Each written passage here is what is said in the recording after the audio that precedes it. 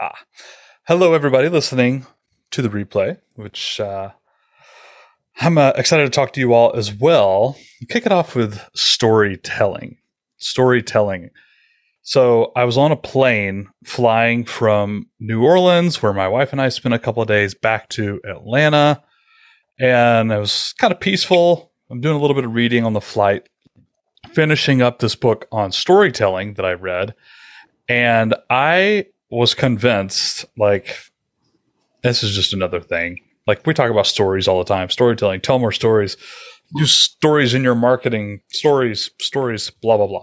I've watched a lot of YouTube videos, read a lot of books. Didn't get that much value out of them. I think it's valuable. I think it's important, kind of, but I didn't really know how to use this. Anyways, I actually ended up doing what this guy, Matthew Dicks, suggests to do, an exercise, which I'll share for you in just a moment. But it was hard. And I somehow managed to keep doing it over the past couple of weeks. Yesterday, I was putting together my new grill. I bought a new grown-up grill, first one I've ever owned. Out in my driveway, I'm sweating. I'm just pouring sweat. It's super hot. It's really frustrating. It's in like a million pieces. And I'm looking at this thing, thinking about my father.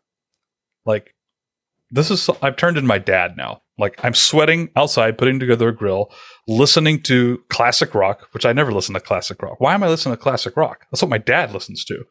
And I'm also cursing, just because that's apparently what I do when I'm alone by myself, trying to put something together. It's not working. I'm like just cursing up a storm, really. No reason. And I chuckled to myself. I'm just like my father. I'm turning into my father, like it or not. And so I sent him a little message telling him about the grill, and we had this little bonding moment.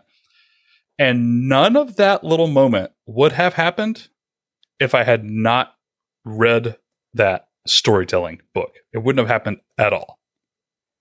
Okay, end scene. That was me telling a story. I just did that off the top of my head. I didn't write this down beforehand. But that little story right there is true, by the way. I'm going to share a few things I've learned from this book. And it has yielded so much more interesting things than just learning how to tell a story, which apparently, I don't know if that was any good or not, by the way, but more than that, it's actually made me have these little moments like I had yesterday with my dad, which is, in retrospect, something I never would have thought about 3 weeks ago. But yesterday, it was actually something a little special to me. And I wrote something down so I could remember it. Just this like little bonding moment, cursing over putting together grills with my dad. Never would have happened if I hadn't read the story. So with that said, I will not tell another story off the top of my head, and instead go to my usual form and function of bullet points. So I have 6 or 7 bullet points. The top things that I learned from this book, what I actually think will be really helpful for all of us, not only from creating more special moments with our parents in our life, but also creating content on the internet and selling things. Bullet point number 1, homework for life. That's what this guy Matt calls it in the book. And basically, homework for life is opening up a spreadsheet today with 2 columns. One is the date, and the other one just says 5-second moment or story or something that happened. The point is to go through this document every single night before you go to bed, or in my case, when I forget about that, the next day. It's okay. And write down one little story-worthy moment. Doesn't have to be anything super special, like taking a trip, or something exciting, or surprising, or a special moment with another human being, or anything. It could be anything, the smallest of moments, and that's okay. But just put it down. And then tomorrow, do the same thing again, the same thing again. And this is the part I'm super skeptical about, but I've done this every day for 3 weeks now. The first week sucked, and it was super hard. And I was like, wow, literally nothing happened yesterday. It was the most boring day ever. But I forced myself to come up with something. And then the second week, it was way easier. Like, things just came because I was actually paying attention throughout my day now. Just a little bit. I was like, oh, you know what? This might be the thing that I put down in my homework for life. And then this week, this is week 3, I'm finding it even easier and even more interesting. I am starting to think now, like right when something happens, the smallest thing, me cursing over a grill, this is actually a story that I could tell in the future. And over time, the idea is to have this document build up to a full list of examples personal anecdotes, stories, anything that you can use in blog posts and emails and talking to your friends, even just life stuff, right? Not even for our businesses, but just life stuff. So I found that really useful. Again, spreadsheet, just one column has a date and the other column just something that happened during the day. The most story-worthy little thing, even if it's seemingly meaningless now, it might not be in the future. I found that really helpful. Really have. And again, it's also prompted me to be more, it's kind of like meditation. It prompts you to be a little bit more objective and present in some ways. And for me, I'm now thinking of things with this lens. I'm now viewing the world differently. And that's actually helped me to have some moments with my dad, with my children, and my business as well. So that's really interesting. And you get a lot of good stories. All right. Bullet point number 2. This is going a little long. I'm not even close to being done. Well, 3 of these are related, so I'll just sum it up into one. The order of coming up with a story. It starts with the 5-second moment. No story, like Jurassic Park is not about dinosaurs. Jurassic Park is about this 5-second moment with Alan Grant sitting in a tree who's like snuggling these kids that he doesn't even know that well, but he has to protect now. He's gone from being this other Alan Grant in the beginning of the movie who hates kids, doesn't want to have kids, and that's affecting his love interest with Dr. Ellie Sattler, the botanist in Jurassic Park, up to this moment where he is now thinking about kids in a different way. He even takes out his old raptor claw and he throws it away. That's the 5-second moment of Jurassic Park. The dinosaurs just helped him get to that moment.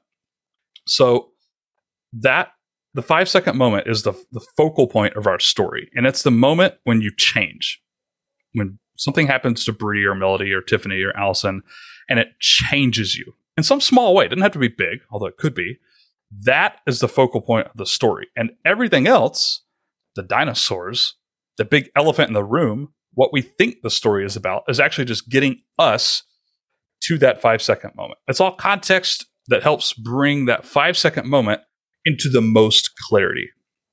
I'm going to say that one more time because I actually thought that was really important. The 5-second moment is the focal point of the story. And it's a moment when something changes for you, when you change in some way. And everything else in the story, the intro to the story, the big elephant in the room, the dinosaurs in Jurassic Park, like the what the story is about only serves to make that 5-second moment more clear. So 5-second moment. That's that's the focal point of our story. Once you have that, the intro to any story is really easy. And it's called, what's the opposite of that? As in my 5-second moment of the story I told a couple of minutes ago was me realizing that I am becoming more like my father every day, and that's okay. That's my 5-second moment that happened literally yesterday. I realized that. I smiled. I'm becoming more like my father, and I'm okay with that. That was my 5-second moment. The story I told you about the airplane ride and reading this book on storytelling and the homework for life that Matthew Dix tells us to do as creators, and all this stuff was only getting you to that point in the story where I'm more like my dad, yada, yada. What is the opposite of that? I didn't actually start with that. I failed. I left that part out of the story. I should have. The opposite of that would be viewing my dad and thinking, I don't want to become my father. So I probably that should have been the beginning of my story. I didn't have to say it like that, but I should have hinted at this change, right? The change that happened within me. I should have started the story with something that happened 6 months ago, and I was super mad at my dad and never want to be like this person and yada, yada, and then worked my way up to the 5-second moment. Okay. Only 2 more things. The next one, this is a really practical tip. This is super practical. You could use this today. Something really powerful, storytelling, giving examples, anything, is to always say and use the physical location for whatever scene. Every part of a story needs to have like a scene. And unless people are actually watching a movie, they don't know where you are, what it feels like. Is it hot? Is it cold outside? Where are you standing? What city are you in? Are you on a plane? Are you in your room? What color is the door? You don't have to be super descriptive, but every time you change scenes, you need to paint a picture of the physical location. This works like magic. I didn't realize how much this worked like magic. But I've started doing this in the past week or two as I'm thinking about storytelling. This works really well. In fact, when I told the story earlier, I started with where I was at. I was on a plane flying from New Orleans to Atlanta. It was a little bit peaceful. I was getting some reading done. That set the scene. That allowed your brain, to conceptualize where I was. It keeps the movie playing in your head. I'll say that again. It keeps the movie playing in your audience's head. Every time you switch scenes, just briefly describe where you're at. And I talked about my grill later in the story. I was outside. It was super hot. I was sweating. I could have said like the grill was in a million pieces all over my front deck, and I'm just standing there in my shorts and t-shirt sweating. That's weird, but it gives you a physical thing and allows you to stay tuned into the story. You go watch good public speakers. Every single one of them does some version of this. When they tell a story, they clue you into their physical environment, their physical location, where they were, what it looked like, to help their audience members visualize this. All right, last thing. I know this is super long. I got like 3 more bullet points, but I'm only going to give you one. Which one's best? Here's a really quick tip one. A lot of times, if you recorded a story, you went back and listened to it, you'll find that you use the word "and" a lot. I was doing this, and then this happened, and I was doing this, and then they blah, blah, blah, and then they blah, blah, blah. It's actually a pretty terrible way to format a story. And Matt in his book recommends but and therefore. That's what he calls it. But and therefore. Try and speak from a point of using but. Like, I was doing this, but blah, blah, blah, blah, blah. Therefore, something happened. You don't even have to say the word therefore. But it's actually really great to use the word but. Wow, that was meta. The point is, use less ands, A-N-D, and use more buts, B-U-T. There you go. And the last point, if you are looking to come up with some stories right now that you could use in the future for any part of your content, a good exercise to go through is first, last, best, worst. First, last, best, worst. So I'm not going to put anybody on the spot. You guys don't have to tell me this. That would be awkward. But if I were helping you guys generate some stories right now on like a Google Doc, I'm going to throw Allison under the bus. I'll go, Allison, kiss. First, last, best, worst. What was your first kiss? What was your last kiss? What was your best kiss? What was your worst kiss? Or barbecue experience. What was your first barbecue experience? What was your last barbecue experience? What was your best barbecue experience? What was your worst? Or if I mentioned McDonald's, first, last, best, worst. Or, I don't know, creating a website. What's the first experience you had with that? What's the last experience you had creating a website? I'm just making stuff up now, but budgeting. They'll say you're in personal finance. Budgeting, dollar bills, coins, checking your bank account. When's the first time you did that? When's the last time you did that? What was the best time you ever checked your bank account? What was the worst time you ever checked your bank account? If you just listed off like a bunch of keywords, so to speak, and then did this exercise, well, maybe 50% crap that you'd never use, but the other 50% would be like, oh, that could actually be a really good story.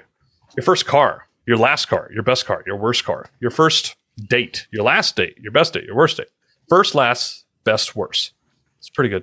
Easy exercise to go through. You could spend like 30 minutes doing that, and you could have a whole list of interesting stories that you could use for your content. All right. I should have thought about this more and woven this all into a perfectly balanced story, but I didn't. I hope you enjoyed those bullet points. The name of the book is Storyworthy by Matthew Dicks. I'll provide a link in Slack in the Cool Tools announcement section. Storyworthy, just one word, I believe, by Matthew Dicks. And it's really good. I've read lots of books on storytelling. I've read probably like 4 or 5, and this is my favorite, easily my favorite. And he's also just a great storyteller, and he tells a lot of stories throughout the book. It's really good. Highly recommended. Storyworthy by Matthew Dicks. Thank you so much for listening and hanging out here on the live call, those that are here. I hope you all have a lovely summer. Hope to catch up soon. Hit me up in Slack or email if you need anything. And I think that's all I got. All right. Adios.